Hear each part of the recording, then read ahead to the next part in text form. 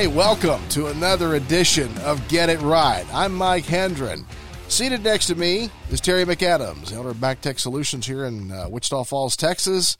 And we're recording this in his studio. And, of course, my longtime friend and broadcast partner, Trey Serralla, over there on the end. Hello, Trey. Yeah, howdy, howdy. So usually Trey's seated across from me. I know it, not next to me. Well, but it's kind of hard to do the audio that way. You can see one of the back of your head or the back of my head. Yeah, well, yeah. So the problem is that somebody might recognize us from jail. So. That's true. That's true. That was horrible. That was a bad joke. Prison was horrible. I don't know. That thing down in Mexico, it was a bad deal. I thought they were soldiers. I didn't know. Anyway, what the hell? I have no idea. Don't take your gun down there. Yeah. Don't take your gun. Don't take any ammo. Don't even take a pocket knife. Good Lord, don't even take a pocket knife. No, you can buy plenty of those down there. You can. They're all over the place. But, yeah, you're right. The gun thing, do not play around in Mexico with guns. No. Which is crazy, as lawless as Mexico is, that handguns are just you can't use them. Well, you can't have them. And the difference in how you're treated when you go across the border from our side and versus the other way. We welcome you. That's the damn truth. Oh, wow. Good God. If you notice, I've analogued everybody up today. Yeah, yes, you have. I've dumbed everybody down. Yes. I know you still got the thing there, but the thing of I appreciate the fact that you do this. I know there's a lot of work that goes into this. Trey's a busy man. He's got a business to run. Yeah. He's got all these children to watch over, called employees. And so I have great employees, by the way. Just so you know. I know. For the record, I have great employees. I'm just having a little fun. Yeah, I know you do. They're all great guys. At least three. And gals. We have more women that work at Eddie Hill's Fun Cycles than I ever have. Really? Absolutely. Yeah. It's crazy. I know you had a couple, but Yeah, we actually one time I hired 3 people. I believe it was last year, and the three hires in a row were women. Really? Mm-hmm. Yeah. Wow. It's a change in the power sports business. There's more and more women getting into the power sports business, which I think is cool. Yeah. Well, of course, it's and right now, and Terry and I were talking about this earlier. The climate, the employment climate right now, the talent pool is not real deep right now. I saw a report yesterday. 4.4 million Americans exited the workforce this year. What the hell are they doing? That's what I want to know. Are they dealing drugs? What's up now? 4.4 million people.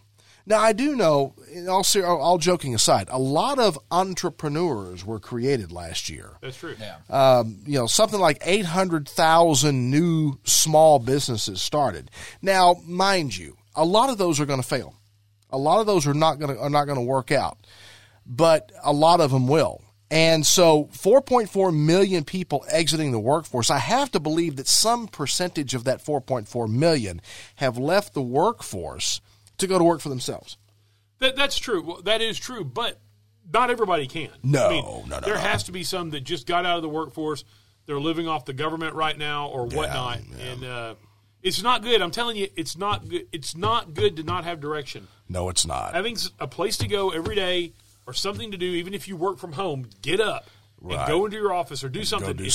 Having a mission every day is good for you. Yeah. We're human beings. We're not meant to be floating around aimlessly. Well, I think Terry will agree with this too. It's healthy for you physically and mentally. Absolutely. Yeah. Oh yeah, absolutely.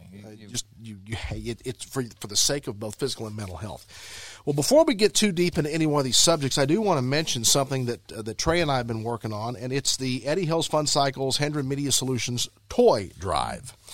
And obviously, Eddie Hill's Fun Cycles, that's his business. Hendren Media Solutions is mine. And we started this toy drive last year, and this is the second annual toy drive. And so Trey has been working, he's been collaborating with some officials in the Wichita Falls ISD to identify some students in the district who truly have a need, who may not have anything under the tree this Christmas without some help. And so he's been collaborating with them and identifying some students who have a real honest to goodness need, and they have. and we're accepting donations of brand new unwrapped toys. That's right. Yeah. Don't use something your dog's been chewing on. Please. Yeah. Don't break out the teddy bear from the attic from 1978. Yeah. We don't need that. Yeah, we don't need your little Chucky doll that's going to come alive and scare the hell out of somebody. No, we don't do no Chucky. But a brand new unwrapped toy, you can drop that off at Eddie Hills Fun Cycles at 401 North Scott, downtown Wichita Falls. Since 1966. EddieHillsFunCycles.com. And you can do that Tuesday through Saturday. They're closed on Sunday and Monday. That's right. But you can drop it off Tuesday through Saturday. Or if you want, you could also drop off a donation of money. That's right. So if you don't want to go shop, you don't have the time to, or you don't want to mess with it, you could drop off a donation, cash or check, or you could do a credit card. You can even call the office and do a credit card over the phone, right? Absolutely, yeah. You can call, and whoever answers the phone, just tell them I want to make a donation to the toy drive. Yeah, they can run your credit card right over the phone. By the way, we shred everybody's credit card number as soon as we use it. So, and then what we'll do is we'll take every penny that's put on that. Every penny goes toward toys. That's right. We're not taking one penny administrative fees. Mike Hendren and his group have donated a lot of wrapping paper. Eddie Hills Fun Cycles employees are doing all the wrapping. Yeah. We're going to do all the delivery, but not every penny that you donate, right, I promise you, will go to toys. That's it. And so we appreciate you doing that. So even the fees, you're basically we're eating the credit card fees. fees. We're eating the credit card fees. Yep, every penny. Yeah, that's right. If you make a $50 donation, $50 of toys are purchased. Period. Perfect. Yeah, right. not $48.32 or whatever. So $50. You can call 940-322 4121. 4121. 940-322-4121. Do a donation over the phone, or drop it by Eddie Hills Fun Cycles at 401 North Scott in downtown Wichita Falls, or drop off a toy. If you like. That's right. What we're trying to do is we're trying to get ahead of it. Yeah. Because we've identified we have more kids. We want to serve more kids. It was very successful last year. We've decided we're going to serve more kids this year. And by the way, I'm putting my money where my mouth is. I bought the first $600 worth of toys. You sure did. So it's one of those deals. It's not like I'm just out here asking for people for donations and not doing it myself. I purchased the first $600 to get the ball rolling. I've donated a few toys, and I need to donate more. I just haven't had time to go shop. Yeah. Maybe I should just give them a credit card. There you go. Yeah, we'll do the shopping for you. Do what you want to do. Well, I have a really, really good lady that works for me who's a mom. So she's kind of tied in, and she has kids that range from elementary all the way through high school. Oh, awesome. So she's tied into what's going on and what's popular now, and she loves to shop, and she'd love to shop with your money. So there we go. So it's kind of the best of both worlds. She gets to go do the shopping and gets to buy toys and stuff like that, but it's not coming out of her pocket. It's been my experience that most of us guys, most of the women in our lives do like to shop with our money. Be careful now. There's some women that make more money than the men. So I know. Well, and historically, way, mine's been one of them. So you're spending her money. Yeah, pretty. Yeah, actually, right. I am. Yeah. So anyway, that's anyway. You're gonna get in trouble if she watches this. She might watch it. I don't know. That's the thing. The good thing is my wife wouldn't watch anything that I do, so I can say whatever I want. She'll never know. I have been in trouble almost from the beginning of this marriage. So well, but remember now, who edits this? I'm editing this. That's true. I can take clips and it might show up in the private message or something. You never know. I don't know where anonymous. Terry's kind of in control here on this deal. That's a little scary. But anyway, so toys. Yeah. Going to get some toys. All righty. All right. So anyway, we got a few things on the table to talk about today, literally on a piece of paper on the table here. So anyway, I guess let's begin with Kyle Rittenhouse. We've not the three of us have not talked about it together. We have not. Now, of course, a couple of weeks back, I guess 3 weeks ago, close to it, Rittenhouse was acquitted on 5 charges, including murder charges. And for those of you that, I don't know who hasn't followed this because it's all the damn media has talked about for months now. Never mind the Ghislaine Maxwell trial. There's nothing happening there, right? And we may bring that up too. But Rittenhouse was charged in the killing of 2 men and the wounding of a third during the riots in Kenosha. Oh, no, the peaceful protests. You know that's exactly the one where the guy was standing there with the building on fire behind him. Yes, the reporter, and going, well, most of these people are peaceful out here. Mostly peaceful protest. Yeah. The building's on fire. Yeah, what a load of shit. I'm telling you, I can't even. I have been a member of the media for decades now, and I have no defense for the stupidity that you're assaulted with in the media right now. I have no excuse for them. I won't even try to make excuses for them. It is sheer damned ignorance at work here. When you've got people in the media who will, you've just watched someone loot a store, steal, set it on fire, vandalize a police car, and you have the audacity to stand there and go, "It's mostly peaceful." Shut up! You're making excuses for it. Exactly. Yeah, stealing for their children, but they're bringing a big screen TV out. Two of them are humping a big screen TV out. They're just so frustrated. They're at the end of their rope. They're or whatever. It's stupid. You're not blind. You see what's happening in front of you, and you know the truth. This is the thing. When you're a member of the media and you know the truth, you see the facts, and you see the facts unfolding in front of you. Literally unfolding in front of you.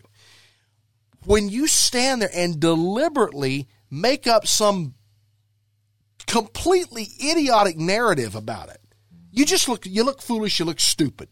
Yeah. That's what you look stupid to the rest of us when you do that. So stop lying to us. Well, I think the good news for the Kyle Rittenhouse, what saved his bacon was there was a lot of video coverage. That's right. I mean, But to think that he went out to hunt and murder people when he's running away from them. Exactly. And here's the thing about the video in the Kyle Rittenhouse. I'm sorry, real quick. Have you ever seen anybody run away from a deer?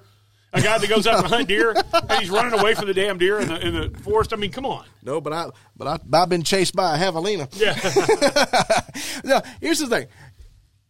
The video in the Rittenhouse case has been out there all along, and there are members of the media who no doubt saw the very video that you saw played in the courtroom. There are members of the media who had already seen this video. Right. They already knew the truth. They already knew the facts. They already knew that this one character, the one they said he vaporized his bicep. I think that's a little dramatic, but anyway. They'd already seen the video where this guy's literally standing over Kyle Rittenhouse with a handgun. He's got the gun leveled at Rittenhouse, and Rittenhouse fires. Yeah. He's supposed to retreat. Clearly, he was supposed to back off because it's hard to retreat when you're flat on your ass. Yeah. Okay, they already knew that this was a case of self-defense, and still the media lied about it. They tried to make up this narrative that Rittenhouse was purely an aggressor, that he went out there and chased people down and shot them. And of course, as we all witnessed, that's not what happened. Well, the prosecutors it was such a weak case. I watched quite a bit of the video, and I don't know where the prosecutors were pulling this from. Were they being pressured by the district attorney to do that? I mean, or what? I mean, was this? Well, I'll tell you, the icing on the cake for me. I don't know. The icing on the cake for me is that damned prosecutor standing in the courtroom, picks up the AR-15. Right. Oh gosh, yes. Points it at the jury. Yeah. Finger on the trigger, bolt forward, and points it at the jury. Did they go? Yeah. It can't show that. It'd be funny if one of them pulled something out and shot him. It's self-defense. Well, it's good thing Alec Baldwin wasn't in the jury. Too soon. Screw him. He didn't pull the trigger. He didn't pull the trigger. That's right. Just, Alec Baldwin's a moron. Yeah. But here's the thing. That violated every single rule of firearm safety that has ever been written. And here's a little segue into the Baldwin thing. If the basic rules of firearm safety even one of those rules, as my friend Clay Kaler said the other day, if even one of those rules had been followed on that set, that woman would not have died. That gun would not have been discharged as it was. Right. Yeah. That tragedy on that movie set would not have happened. If even one of those rules had been followed, that tragedy could have been completely avoided. And here you've got a prosecutor in a trial, a criminal freaking proceeding, pointing a rifle. Okay, somebody said, well, there was no magazine in it. I don't give a damn. That's not the rule. That's safety rules. I never saw the guy clear it.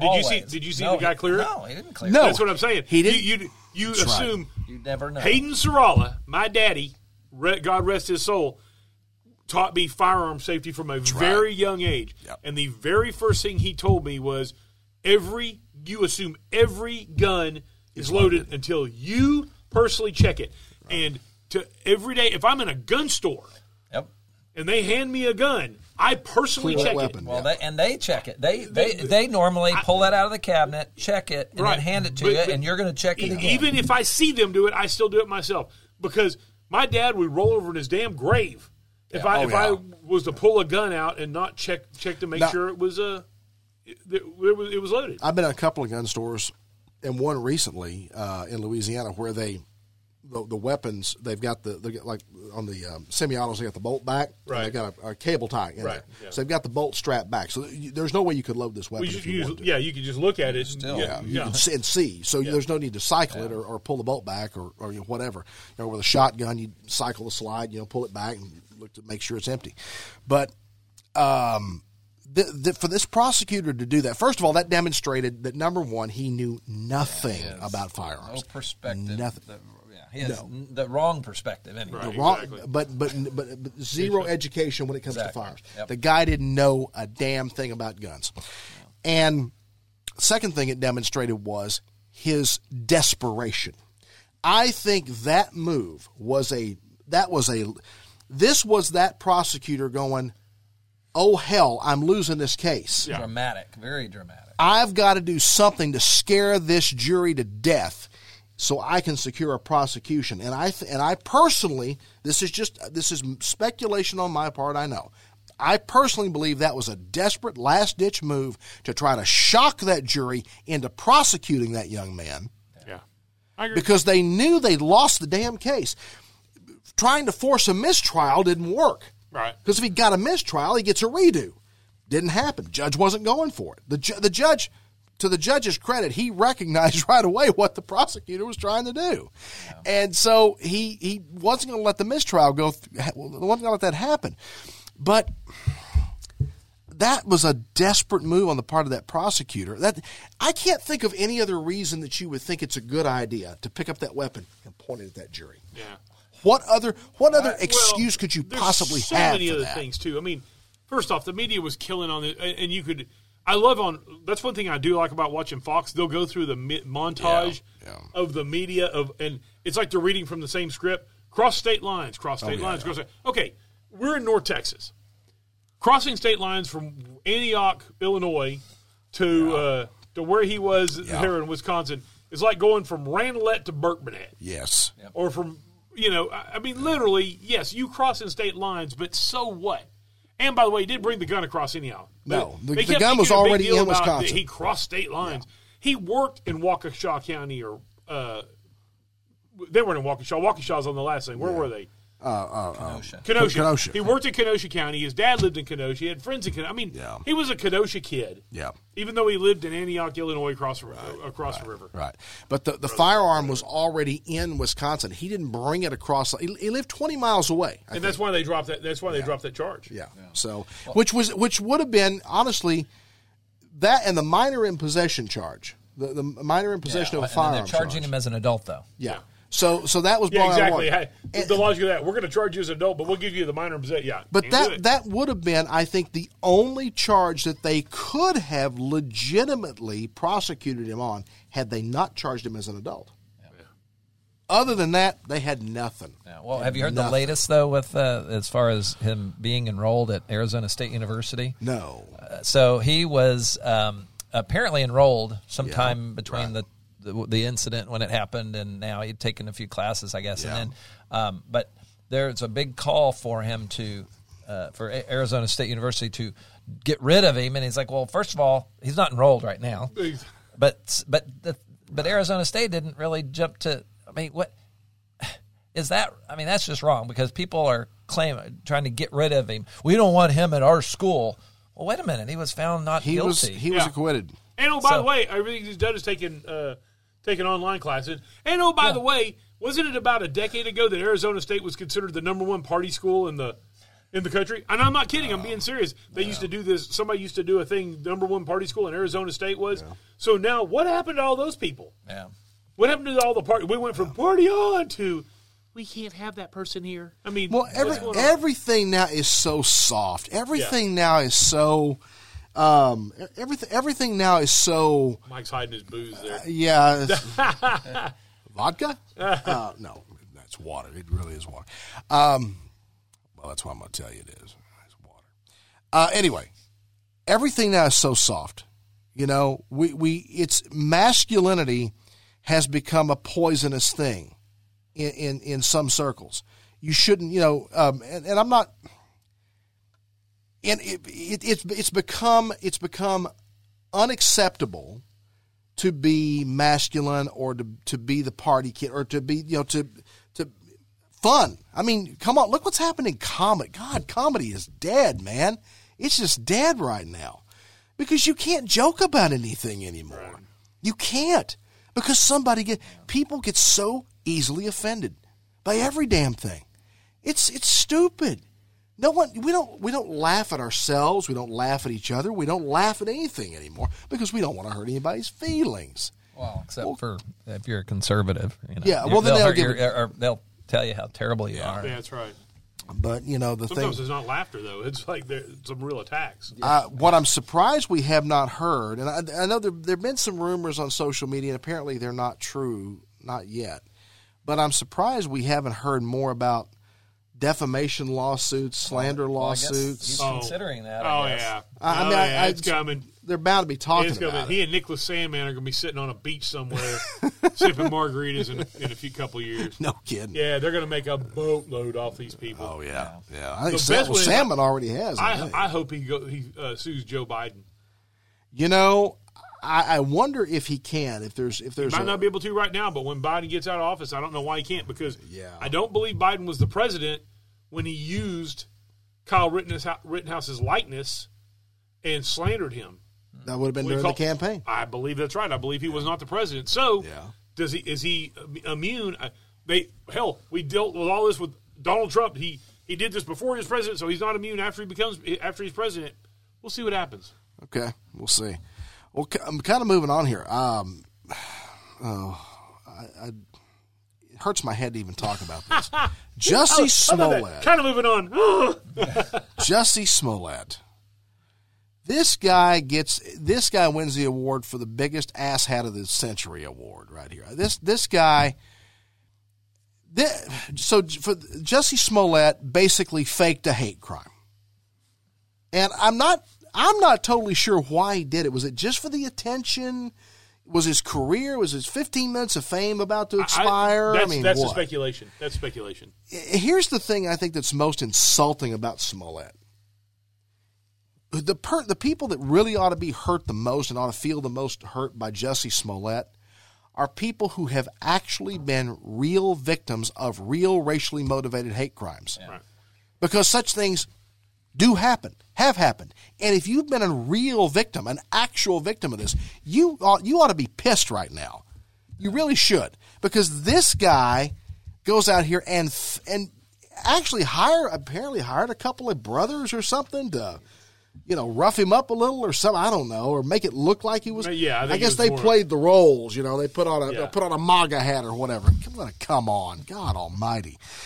And this guy, if you've been the victim, a real victim of a genuine hate crime, and you've really been assaulted, you ought to be insulted by this guy. Wouldn't you agree? Yeah, absolutely. Yeah. I mean. Yeah, what does he come off doing this? This is stupid. He's the reason we're talking about it is because he's in trial. I mean, this happened a couple of years ago. Yes, but he's actually on trial right now, and he's probably going to be found guilty on some of these charges. I tell you, I think personally, if I'm on that jury, it's hard not to find this guy guilty of something because he clearly fabricated this mess. I know he's tried repeatedly to defend it. Now I think they've backed off totally trying to defend it. Yeah, because now he's caught. He's caught. I mean, he's been caught in an outright lie and total fabrication. Well, but here's the thing: when you do waste a bunch of taxpayer money on something that's completely false, you ought to pay. Yeah, that's ridiculous. I mean, I'm not saying I'm not saying the person who thinks that maybe somebody's in their garage or something. They call the police. The little old lady. That's not a fabrication. That is somebody who's not sure, but so they call the police. I don't ever want somebody to feel like they can't call the police when they're not sure.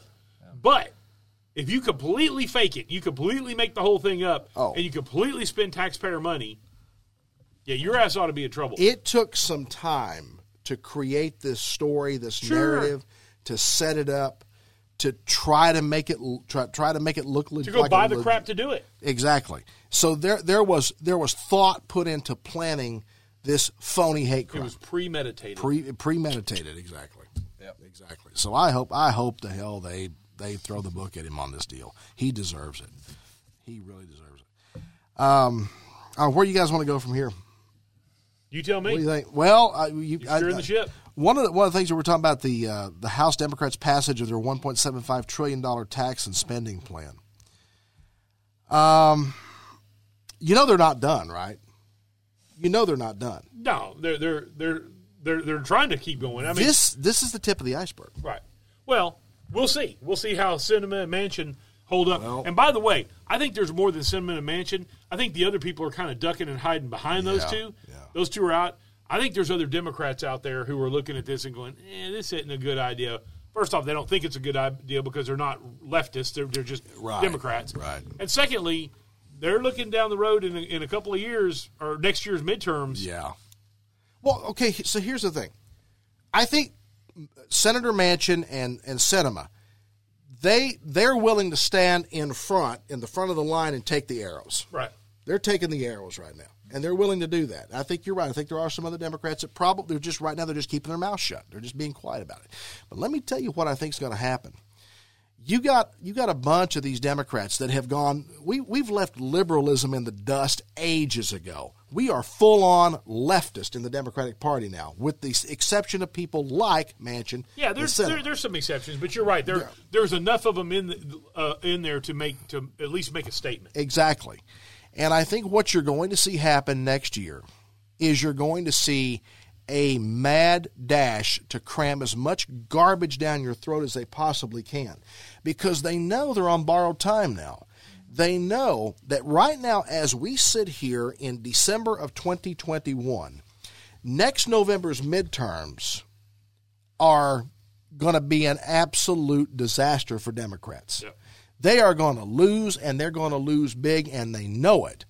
So, this is the thing. With the Democrats, they got a hammer and everything's a nail, Yeah. They are going to come after everything that they can. They're going to push as hard as they can because at this point they think they got nothing to lose. They're going to hammer everything they possibly can because at this point they think they have nothing to lose. They've already I'm trying to put myself, guys, in the mindset of a Democrat in that party right now. Okay. Which is, makes my head hurt, and it may give me diarrhea. I don't know, but they not this dairy store. You don't. But they've got to be thinking, what the hell? Let's go for broke. Wow. I'm going to lose my ass anyway next November. Let's just go for broke. Let's try to do everything we can. Yeah, because they know that it's harder to undo it once it's done. That's right. That is clearly what they're trying to get this all done in this first 2 years, so that then even if they do lose, then it's done. Let me ask you guys as business owners, because I don't have them, but I'm the employee, But you guys have got employees that you're literally responsible for the livelihoods of other individuals. So your business, and both of you are in a retail business where you're dependent upon the willingness and the ability of the consumer public to walk in that door and plunk down some money or plunk down a credit card or whatever, or apply for credit and purchase from you, okay? How worried are you about the coming year when it comes to consumer sentiment, the ability of people to spend money? I mean, as honestly as you are willing to be with me here on the show, how concerned are you about the coming year? And because the fact of the matter is, these guys in Washington could still do some damage. Yeah. Crap runs downhill, guys. I mean, people have this. I think people have this tendency to think, well, that's D.C. That doesn't affect us in Wichita Falls, Texas. The hell it doesn't. It all runs downhill. So, how concerned are you as business owners that are dependent upon the consumer public? What do you think, Terry? Well, you have business customers as well, and at least in my world, even if prices, which it's inevitable that pricing is going up, just the whole the inflation thing. We've already seen double-digit increases in almost everything. But given that businesses are short on people, they need to become more efficient. They got to figure out some way to be able to do more with less, not because they don't want to hire people, but because there's nobody to hire. They're just not there yet. And so that's what I'm doing, even in our business, is trying to figure out what I can do, because it's become the top of the line, not because it's necessarily going to cost more. Yeah, it's probably going to cost more to hire somebody, but at the same time, I'm not as that's just sort of the way it's going to be. But if I could hire somebody, I'd much rather hire somebody. But if I can't, then I've got to look forward a little bit about becoming more efficient. And I think that's what other customers are going to do. So I think that that's going to benefit me in the sense that obviously technology is at the heart of so much of what we've seen in the last 20, 30, 40 years in terms of productivity. And look at restaurants. Up to now, restaurants have tested all of these kiosks and all that kind of stuff.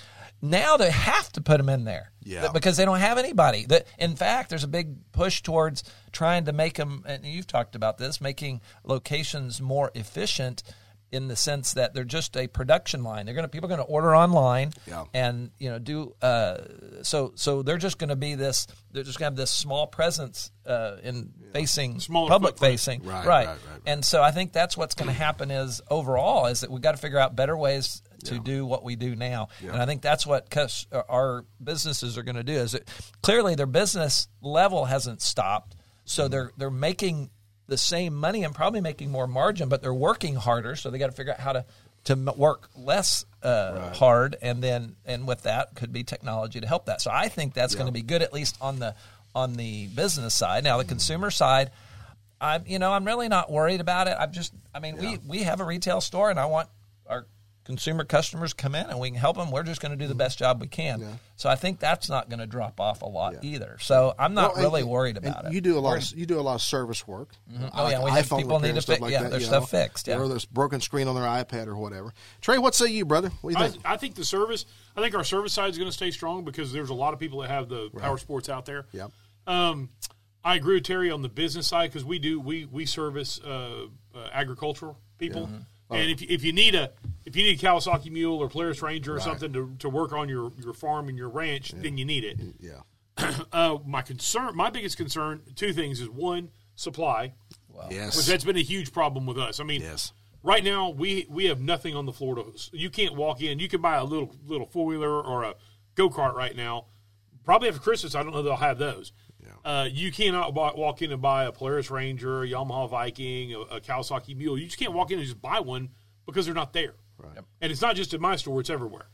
So the customer demand is there; the product's just not. And that's it. But I do have a fear that with these increased inflation rates, that not the customer demand is going to go away, but the ability for the customer to do it is going to go away. Yeah. Kind of like you said, the business person, the people that are using these to make money, they need that. Right. But the disposable income thing, it's just like you were talking about, Terry, what about the person who's got the iPhone who maybe want to upgrade this year but go, it still works. I think I'll hang on to it for another year. Yeah. And so I think that those are the people that's where that's going to affect our business. The people that would like to have something but don't have to have something, And so on that bigger ticket item, like an iPhone or a MacBook is a pretty big ticket item, or obviously a Polaris Ranger is a big ticket item. Sure. Things like that. I think there's going to be people that are going to pull back and hold back a little bit. So that's my concern. Well, I've been talking to Terry about a computer. Okay, and at some point here in the very foreseeable future, I'm going to have to pull the trigger on something. I'm going to have to do something. But I also know that as a matter of just keeping the books balanced and managing the finances, I'm probably going to pull back on something else to make sure I can afford that. Terry, be sure you sell them a 128 Commodore instead of a 64. There you go. Yeah. Come on, man, upgrading. That's right. Downloading at the speed of smell. That's right. But it's something I know I need for my business, and I'm going to have to do in the very near future. But I'm probably going to pull back on something else to make sure I can afford to do that. Yeah, the abacus isn't working anymore, right? What's that? Your abacus isn't working anymore. My abacus it got rusty. I left it out in the rain, and the little wires are rusty now, and I can't see. It squeaks when I spin them. Anyway, but yeah, I think this is the thing. So much that happens at the political level can have either very positive or very negative impacts on the business. A year and a half level. ago. Exactly. We saw that demonstrated in full living color with this pandemic. Yeah. When you had local, county, state, and federal government out here screaming, oh, okay, you guys over here are not essential. You got to close your doors now. You're okay. You're cool. You can stay open. But you guys over here got to close your doors. You had the government selectively telling certain businesses picking winners and losers. I said at the city council meeting, yes, you can't pick winners. It's not the government's role to pick winners and losers. They were so far out of their lane, it was ridiculous. And we cannot afford to ever let that happen again. We can't. As a society, not just business owners, as a society, we cannot afford to ever again allow the government to play that role of, as Trey just said, picking winners and losers. We can't let that happen again because we train wrecked an economy. Think about how the hell we were rocking and rolling, man, in mid-2020. Good grief, man. People were making money hand over fist. The economy was exploding. Everything was going great. And then, bam, we hit the brakes. And what happens when a train is barreling down the tracks at full speed and you lock those brakes up? Yeah, it doesn't come to a screeching. It doesn't come to a soft, gentle halt. No. You run the risk of derailing. It turns itself. It turns itself inside out, basically. That's right. You try to stop that momentum and you end up derailing things. And that's exactly what we did with this economy. We derailed it. We train wrecked it. And we see it right now. Everything we are struggling with supply. Yes. The prices increase, people leaving their jobs and creating a shortage of workers. And I mean, all of this, there's nothing that we're dealing with right now that wasn't caused by that halt. That's exactly okay. So Trey has compiled some of the numbers here. Let's run through these real quick if we can. So $1.75 trillion tax and spending plan. Yeah. Then we have some real costs here. These are some sample real costs. They say it's going to cost one thing, but these are some real costs here. Yeah. And by the way, all this information is from the CBO. Right. That's the Congressional Business Office. Yeah, which is nonpartisan. They have people on both sides and all that. Right. So we're looking at $367 billion added to the deficit over 10 years. Right. Now think about that, $367 billion. And I know we talk about stuff now in trillions of dollars when we're talking spending and national budgets. We talk in trillions of dollars, and no one can you can't wrap your head around $367 billion. Let me, and I've used this example on the radio and on the podcast before, but I'm going to remind everybody. Let me put $1 trillion in perspective, because $1 trillion is so far out there we can't understand it. Yeah, you can't do it. 1 million seconds ago was about 12 days ago. 1 billion seconds ago, George Bush, not W, HW, was in the White House. Right. 1 trillion seconds ago, Neanderthal man was walking the earth. It was about 32,000 years ago. Yeah.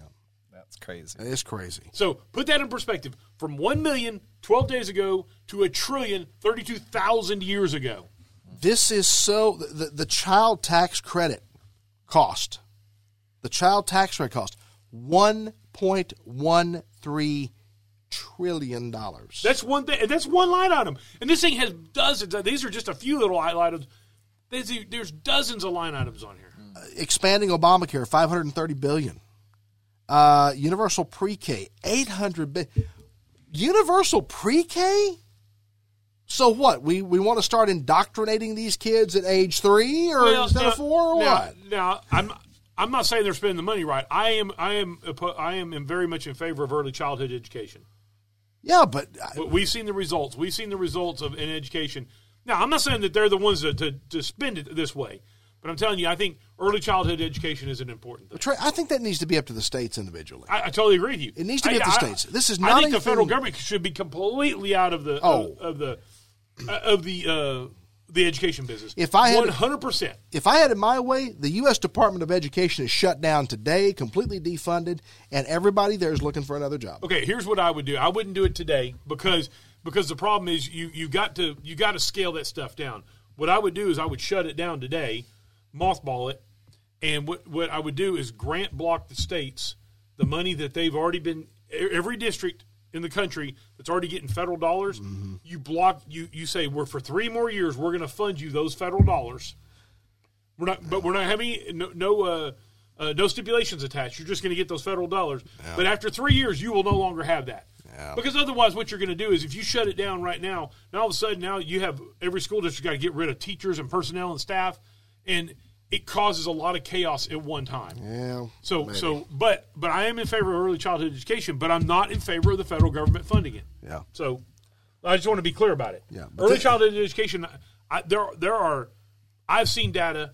I've been involved with school districts and public school, and that's a good deal. But this is not the place to fund it and the way to fund it. $4.9 trillion. Yeah, that real cost. Yeah, that $1.75 trillion jumps up when you get all. These are just a few examples. When you get all that in there, $4.9 trillion. So how the hell do you go from 1.7 to 4.9? That is some fuzzy ass math. Well, and we're not even done yet. They're talking about another $3.5 or $4.5 trillion package that's being worked on behind the scenes. Well, isn't it the full budget though? Still has to be passed. All they've done is they did a budget. When's the last time they passed a budget? Well, they just before we recorded this podcast, they were just about to vote on an emergency funding measure to keep the government from shutting down. They passed that last night. Yeah, they passed that last night. Okay, so the president will sign off on that today. And so they'll Band-Aid it for another 30 days or 60 days or however long. Yeah. So now about 90 days. So they're going to Band-Aid it for another 90 days. But at the end of the day, they still got to figure out how the hell do you – and we don't have a revenue problem in this country when it comes to taxes. There's a lot of money coming in. A lot of money, but we have a spending problem. Yep. We have a serious spending problem. Here's how you can equate it. If you've got $10,000 a month coming into your household, and that's a lot of money. I was going to say, congratulations. Yeah, congratulations. But let's just round numbers. Say you got $10,000 in income coming into your household, but you're spending $20,000 a month. You're effectively bankrupt. Yeah, absolutely. Yeah, at some point, whatever you have in the bank will go away. That's right. You start depleting savings. You suddenly wipe out your ability to save anything, and now you're bankrupt. But the government just keeps getting to spend. You've heard them talk about the debt ceiling. They keep raising the debt ceiling. And there is a serious movement in the Democratic Party right now. And there are even some Republicans, I am told, that are behind this idea of eliminating the debt ceiling.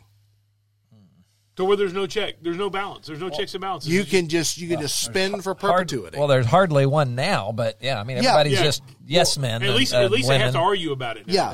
Now what you're talking about, if they eliminate, they won't even have to argue about it. Right now there has to be a debate, there has to be a vote, there has to be some sort of reconciliation going on. Have to allow it to happen, or it'll so go bad. Trey, the new Forward Party. Yeah, the hell is this? I just thought this was interesting, and I don't know if y'all want to talk about it on this one or if you want to talk about it the next podcast. It's Andrew Yang has come up with a new Forward Party. Yeah. And it's because it's not left, it's not right, it's forward. And I just found it a little comical. Some of the stuff, the first party platform, The party's number one platform includes an 18-year term limit for members of Congress. I think that's now. I was going to say, I think that's more than it needs to be, but at least I'm on board with somebody saying there needs to be a term limit. Yeah. Establishing a new cabinet-level Department of Technology. I don't know what that means or what it's going to look for. No, I think I can see that. That does make sense because they do need to have somebody who's focused on that, because that's becoming, as we've been seeing over this last year and a half in particular, is that all the security issues that we've had working from home and all that has actually opened up our infrastructure, our internet infrastructure, to a lot of hacking in that. So I'm not against that, but in my opinion, before you open up something, you got to get rid of something. Get rid of the Department of Education. There you go. And whatever, and then do this. But right. I'm not against it. The problem is you end up with you get some hack like Anthony Fauci or something in there. God. And then who knows how good it's going to work. But anyhow. Damn snake oil sales. They call for an economy based on human-centered capitalism. What does that even mean? I don't know. And the enactment of basic income. Oh, yeah. Okay. Yeah, I'm against that. Yeah. There we go. Advocates automatic tax filing. No. Which I don't know what that means. What that means is they're going to have that access to your bank account. Yeah, that's right. Yeah. No. Reasonable and rational regulation of cryptocurrencies. Okay, what does that mean? And who decides what's reasonable and rational? Yeah. The Forward Party supports the implementation of universal health care system. Blech. Yeah.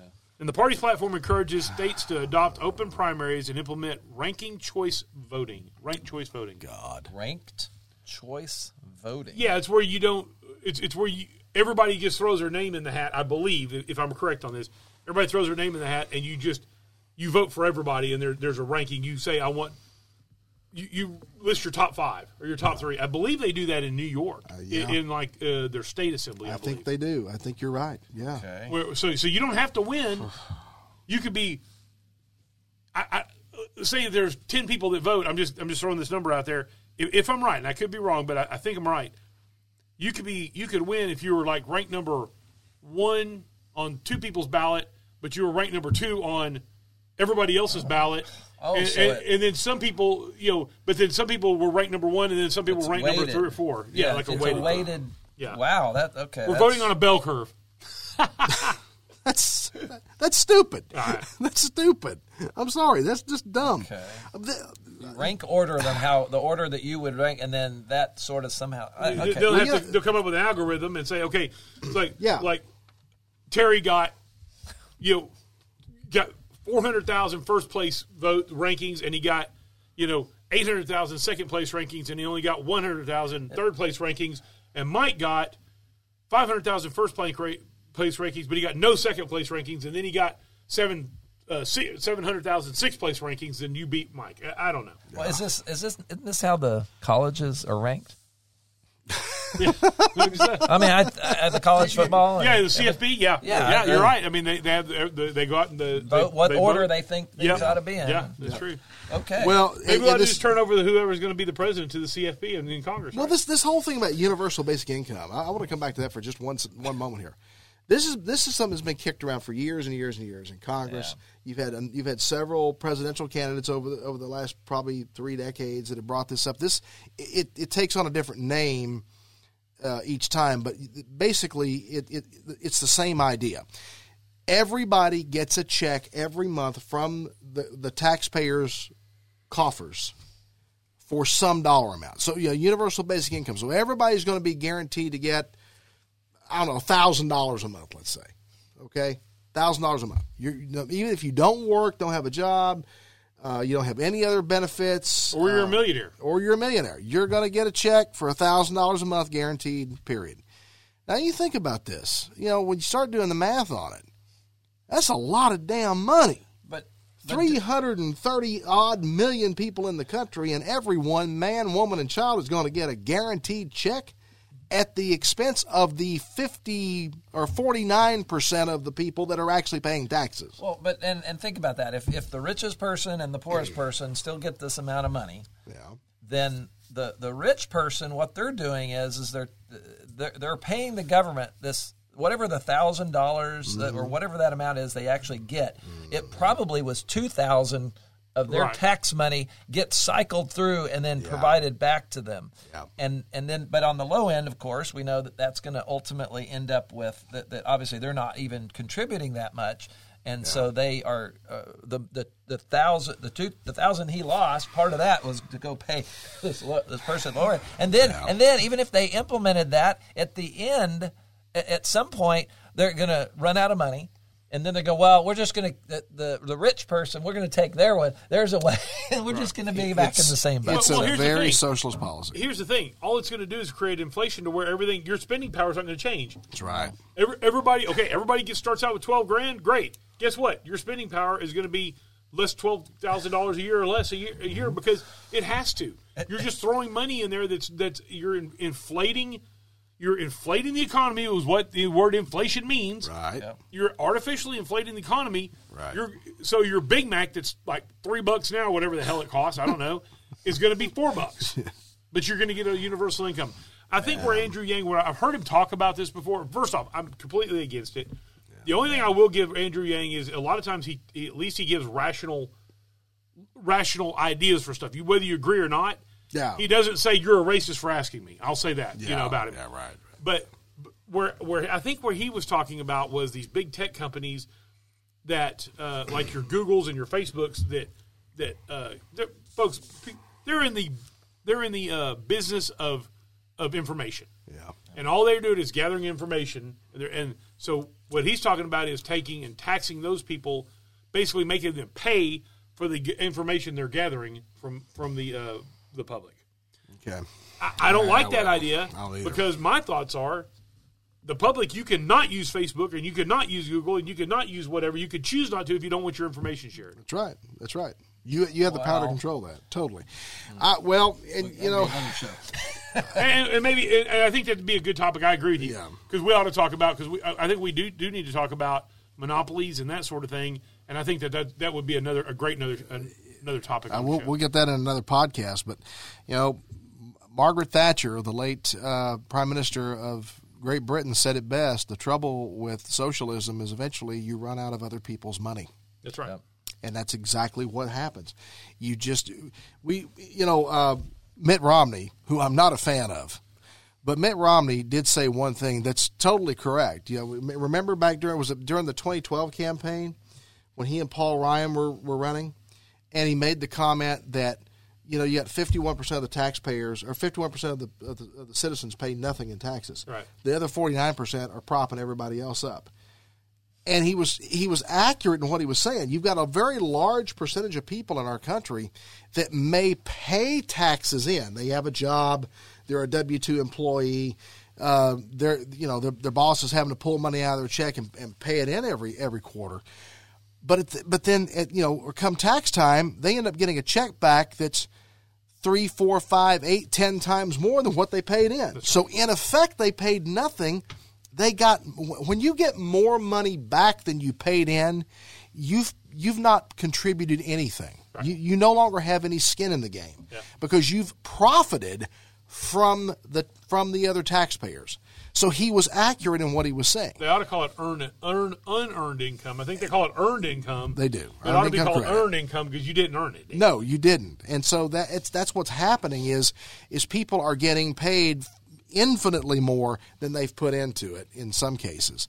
I've heard people brag about, yeah, man, I got $16,000 back on my income tax. I got a $16,000 refund. No, you didn't get a $16,000 refund. You got my refund, baby. Yeah. That's what you got. You're welcome. You got all your money back and some of mine. Yeah. So exactly. Yeah, and most of mine. So But anyway, you mentioned Fauci briefly a moment ago. I don't know if you guys heard it or not, but Rand Paul was saying in an interview with Maria Bartiromo that he ought to get 5 years in jail for lying to Congress. And then you had, let's see. By the way, are her lips getting bigger every year? I'm sorry. It's funny because if you see her little picture on her side, whatever mornings was, and I like her as a commentator. She's really good. Maria Bartiromo. And she's got a picture that's several years old. Yeah. And then they have the live shot, and her lips are like 27% bigger. It could be Botox. I don't know. I don't know. I have no idea. Maria, you're a good commentator. Maria. Quit pumping those lips up. we love you, Maria. Yeah. We do. We do. You get the Nike pump. It. Stop it. Got to find that valve that bleed valve. Stop it. God. I just got this visual. Oh well. I wonder if she got a shredder valve on that. Anyhow, go ahead. Stop, man. Oh my God, that's bad. So we've lost all control here. Yeah. Oh well. Aren't you supposed to be the referee here or something? Only if you'll start. No, I'll get out of the way. You get under the damn table. That's right. And then you had. See, we're recording this podcast on a Friday, so yesterday, December the 2nd, you had Biden talking about a plan for this new version of the coronavirus. And then he starts making jokes about Fauci being the real president. Here's my problem with that, guys, and y'all tell me if you think I'm on the right track or not here. I am thoroughly convinced that our president is suffering from some form of dementia. Something's going on upstairs. One of the hallmarks of the disease, and I'm qualified to say this because I have personally witnessed it, I have been a caregiver for individuals with dementia in my own family. I know what I'm talking about. One of the hallmarks of the disease is sometimes you tend to say things that you might otherwise not say. Your filtration system goes away. You lose the filter. And so your brain will you'll just blurt it out, or you'll say something, or you'll make a statement, or maybe you'll use some language you wouldn't normally use, or whatever. But you'll say something that you normally would not say in a normal situation. And I got to wonder if that's not what the hell's going on with him. Because I'm still convinced that he's got an earwig or something in there, and they're trying to coach him up while he's behind the podium talking. And I think he's going off script more and more. And just blah, blah, blah. Yesterday I saw something where he was talking about, and I believe it was the corona virus thing, and he couldn't hardly get his words out. I mean, there was a period of time, and it's not funny, guys. No, it's not. This is not funny. People ha-ha about this. Isn't funny. And I'm not making those statements trying to elicit a laugh out of anybody. This is the leader of the. I know you're not. But there are people out there that joke about it. This is not a joke. No, it's not. This is a leader of the free fucking world. And he's losing it. This is a guy who literally has his finger on the button. They used to talk about Trump and how dangerous it was Trump having his finger near the nuclear button. Biden does too, theoretically anyway. And like you say, this is the leader that we are the greatest country still in the free world. You don't get any better, bigger, badder than the United States of America. And there are parts of the world that are free right now, hello Europe, who wouldn't be. Oh, absolutely. Were it not for the United States. If you step in and talking German. Exactly. If the United States of America had not entered World War II, the world, and especially Western Europe, would not look the way it does today. Nothing in that part of the world would be the way it is today. Japan, China, Southeast Asia in general would not look the way it looks. It would not be the same today. Japan would not be a free, democratic, and Japan may be the freest, most democratic nation in that region of the world in terms of how they govern and how they operate and how the people live. It wouldn't be that way in Japan today had we not entered that war. Oh yeah, the world's different. We have led parts of the world to freedom, to safety, and so that I think yes, I'm patting ourselves on the back for it. You damn Skippy, I am. We are a great and exceptional nation, and for the President of the United States to be in the condition that he is clearly in, and being allowed to stand there and make statements like joking about little Tony Fauci being the President of the United States, that's damn scary, guys. So what humor, just to even joke about that? Yeah. even if he's in his right mind. So let's think about that. How would that even be funny? How would that? Wouldn't be. Yeah, what's funny? I see what you're saying. I mean, it's a serious business. You don't. Yeah. I mean, there's some things you can kind of joke about, but him being the president, and then to add to it the fact that he does have some sort of thing going on. Yeah. I'll tell you what, I would argue if Trump had joked about stuff like that, even if Obama had done it, it would not have been received the same way. The media is deliberately overlooking, and then you got Jen Psaki up there, Peppermint Patty, trying to run interference for this guy. Peppermint Patty haircut now. Yeah, she does, and she's trying to run interference for this guy, and she's looking more and more foolish every time she does it, because God love him, Peter Doocy does a hell of a job of just pulling her out of it. And she absolutely ends up looking more and more foolish every time she has an exchange with Doocy. And she just keeps digging the hole deeper and deeper and deeper. Peter Doocy's he's sharp. He's a sharp cookie. He is. Yeah, he's doing good. Well, you know how he started? He's his dad. His of dad course, is. Yeah. But he was just visiting as an intern. He's an intern. Yeah. Yeah. So. Yeah. Peter, and he's the White House correspondent for Fox News. I mean, people could say, "Oh, he had it in." Yeah, okay, he did have a leg up to get it in. But he's done it all on his own. I mean, his daddy being Steve Doocy of Fox and Friends has not catapulted him to the White House correspondent for Fox News just on its own. Yeah. Well, is there anything that we haven't? You got to do tech history. This week in tech history. Yeah, we need to hit that. While and you're pulling got some that up, birthdays. I've got this way of birthdays. Yes. Yeah, I did not come as prepared as normal. Well, okay. Pulling the technology out, Yeah, that's right. Pulling the technology out. That's right. Okay. This is December 3rd. Yeah. So this week in birthdays, Mike's favorite rapper, Lil Baby, is 27 years old today. Mike. Oh, okay. So just so you know, I know you'll that way you can celebrate appropriately. Not a clue. Ozzy Osbourne is 73 years old today, and he's still sitting around going, "The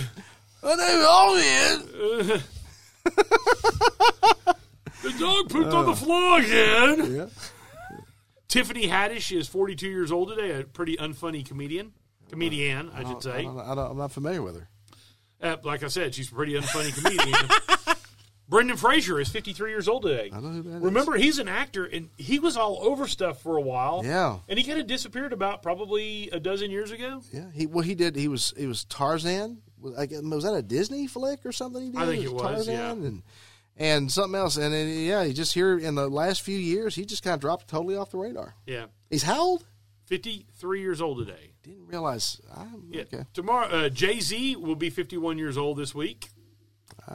Sadly, I know who that is. Tyra Banks is 47 years old today. I know who that is. Or this week. She was a talk show host for a while, wasn't she? She was a model. She's a model. She started as a model, but she's done some talk show hosts. She hosted like America's Got Talent for a couple of years. Did she? Yeah. Okay. Yep. Let's see here. I thought she had like one of those afternoon talk shows like Oprah or something. She probably did. One time everybody did. Yeah. Marissa Tomei is 56 years old. Wow. Yeah. Marissa Tomei, she's an actress. My Cousin Vinny was probably her best role. Yes. But she's been in a lot of movies. I'll tell you where she got her start, though. Do you remember where she got her start? I'm trying to reach back and think here. It was the spinoff of the Cosby Show when they A Different World. Yeah, when Denise went to college. Yes. She was the white lady. She went to a black college, but she was the white girl at the black college. She was the Italian girl. Yeah. Have exactly. you ever Terry? Have you ever seen My Cousin Vinny? Yeah, but I don't remember. She's the wife. Ago. Yeah, she's the wife. Yeah. Okay, that's a good movie. You need to go back and rewatch that one. Okay. Jeff Bridges is 71 years old today, this week. Wow. Isn't he a kind of a conservative kind? Jeff Bridges. Yeah. Wasn't he I don't know. There's something. I don't know. I don't know. Of course, a conservative in Hollywood means that you're not a raving liberal. Yeah, that's true. Let's see here. Fred Armisen is 54 years old. Fred Armisen was a very talented sketch comedy guy. He was on Saturday Night Live. He's been on a lot of stuff, and he's a very talented. Yeah. Real quick here, Walt Disney was born this week in 1901. He died in 1966. Of course, Mickey Mouse's first name was Mickey Steamboat Willie. Willie. Oh, was Yeah. Yeah, Steamboat Willie. Frankie Munoz is 35 years old today. He was on Boy Meets World or one of those. He was an actor on. What was he on? So Malcolm in the Middle. Malcolm in the Middle. He was. I knew he was a child star. Yeah, it does. Had your child actor. Yeah. Yep. Little Richard was born in his day in 1932. Wow. Died in 2020. Good golly, Miss Molly. Absolutely. Let's see here, real quick.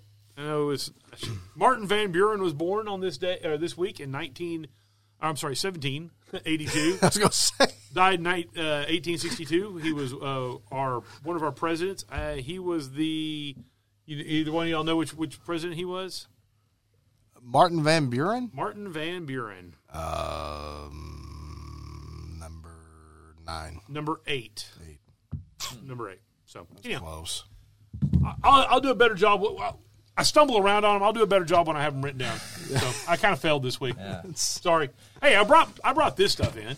Yeah. You did. I did contribute. You're forgiven. Yeah. Okay. Good. And we were able to hit everything on it too. So all right. Yeah, I know you were. All right. Well, how about this? All right, do it. All right, let's do it. This week in tech history. See. So, November 27th of what year was Internet Explorer 2.0 shipped? Now, the reason that 2.0 is significant, just so you know, was that originally Bill Gates wasn't on board with this internet thing.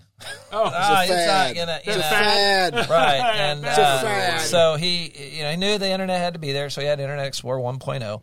But anyway, so it was nearly 6 months to the day after Bill Gates made that memo saying, the internet's not going anywhere, and only 3 months after releasing 1.0, they came up with 2.0. So he rethought his statement there.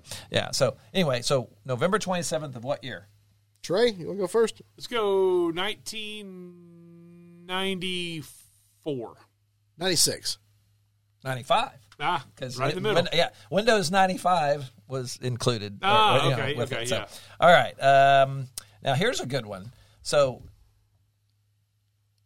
in November 28th of what year did Polaroid come out with the Land Camera Model 95?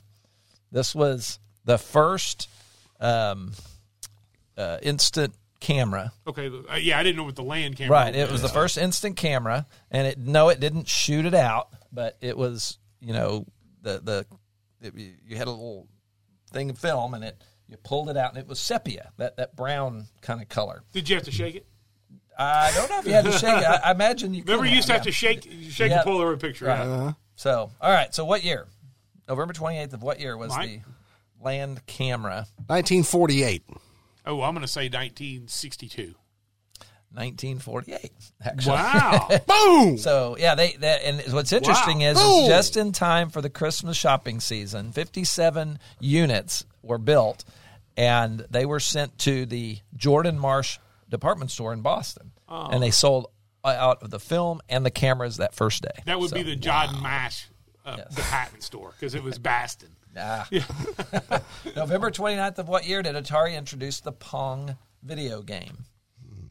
1977. 73. 1972. Oh, wow. So it was the first commercially successful that much. I remember my dad came home with Pong when I was a kid. Mm-hmm. You hooked it up to your TV. It had 2 sliders that were about this long, and it had a remote. They were the remotes, and it had a long cord so you could go sit back on your couch and play it. And it had 3 games. It had Pong, it had tennis, which was Pong, and then it had wall ball or something like that, handball, which was Pong with one person. That's right. It was the same thing. 3 games, but it was a stick. And a little square ball that bounced through the air. That's what it was. Trey, I still have an Atari 2600 system. Oh, wow. Still have one. Haven't plugged it in years and years and years. And I still have the Pong game cartridge. Remember the cartridges you plugged in the front? The ones you had to go. Yeah. Had to blow them out. Yeah. I still got Pong. I still got Pac-Man, and I think I still have an Asteroids cartridge too. Wow. Pretty sure I do. Asteroids, great graphics. Oh yeah, it was a fun game though. But you look back and go, "Ew." You look at the label, and then you play the game. And you're like, still look a damn thing like the label. Well, hey, you know what's cool is they make for those who may have heard of this, called Raspberry Pi. It's a little single board computer, and there's a software update or an install or whatever you want to call it. It's a version of Linux for games, and they've got all the classic games available. Right. And you can put that on your TV and get a controller and do that. Well, they make these little mini versions of Atari and Sega. Nintendo and Sega that have all the games. Well, I have an games. Atari one. Do you? A little mini version. Yeah. I bought it, plugged it in, thought this will be really cool. I used it about 4 times and went, nah. Yeah. I'm not much of a game. It was cool when I was a kid. Yeah. All right. November 30th of what year did Barnes & Noble release the Nook? That was their answer to the Kindle. Kindle, yeah. Amazon Kindle, which was a couple of years before that. Your turn. Oh, is it my turn? Yeah. Well, 97. 94. 2009. So it Holy means crap. 2007 was the other. So have you ever heard of the Project Gutenberg? Way off. No. Okay, so when this project was started, the idea was to try and document in a digital form all of the world's works of art, in the literary works of art. And so so this was started to collect all that. So it's December 1st. Assuming to be named after the Gutenberg Bible. Right, or the Gutenberg Press, or what? Right. So, so what was the December 1st of what year do you think that they started that project? 2001. I'm going to go way early on this. 1972. 1971. So.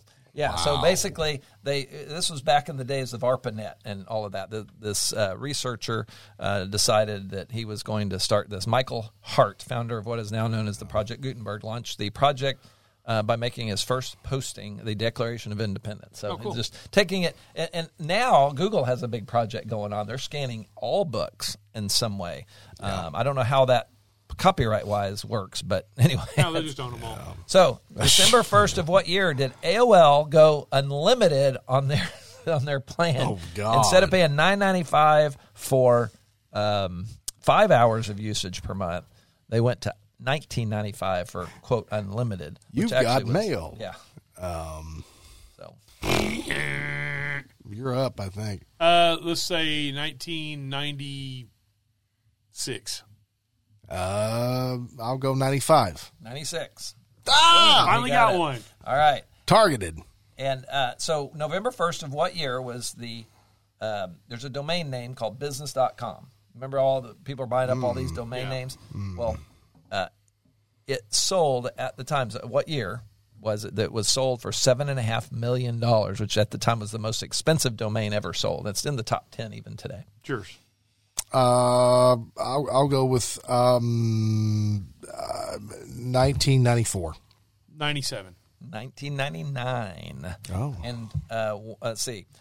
December 2nd of what year did Apple release QuickTime, which is really we that's even on the Windows side. Basically, it's the technology that allows it became a standard way of playing videos and that kind of stuff. So it eventually ended up on the Windows side as well. So what December 2nd of what year do you think that was introduced to the world by Apple? 93. 2010. 1991. And finally, December 3rd of what year did we get to see for the first time the Segway? The Segway, that would have been... Oh, the thing you ride. Yeah. Okay. Because it was going to transform the way Americans moved. You remember all that? Yeah. Let's say 2001. I'll go with 2004. 2001. He's got two of them now. Oh. Now, yeah, but I'm way off. It's like I either get them, I'm way the hell off. That's me. So now, decades away. They didn't mention it here, but did the Segway? He get killed on a Segway? I think so. I think you're right. The founder did. Died. Let's see what. millionaire businessman fell from a cliff while riding his Segway scooter. Well, maybe not. Segway boss. Yeah, I guess he was something. Wow. Yeah. Jim Heidelson, her Hesseled and dies in scooter fall off. So it doesn't help the marketing department one bit. No, it doesn't. So there you go. But anyway, so there you go. But that's all, folks. On that. All right, guys, we'll wrap it up here. It's been great being with you. We appreciate you being with us. Be sure to subscribe to the channel, like this, share it with everybody you know, tell your friends. Tell your neighbors. Hopefully they don't hate you for it. And we'll be back with another episode of Get It Right with Mike, Trey, and Terry very soon. Until then, God bless you. We'll see you down the road, kids.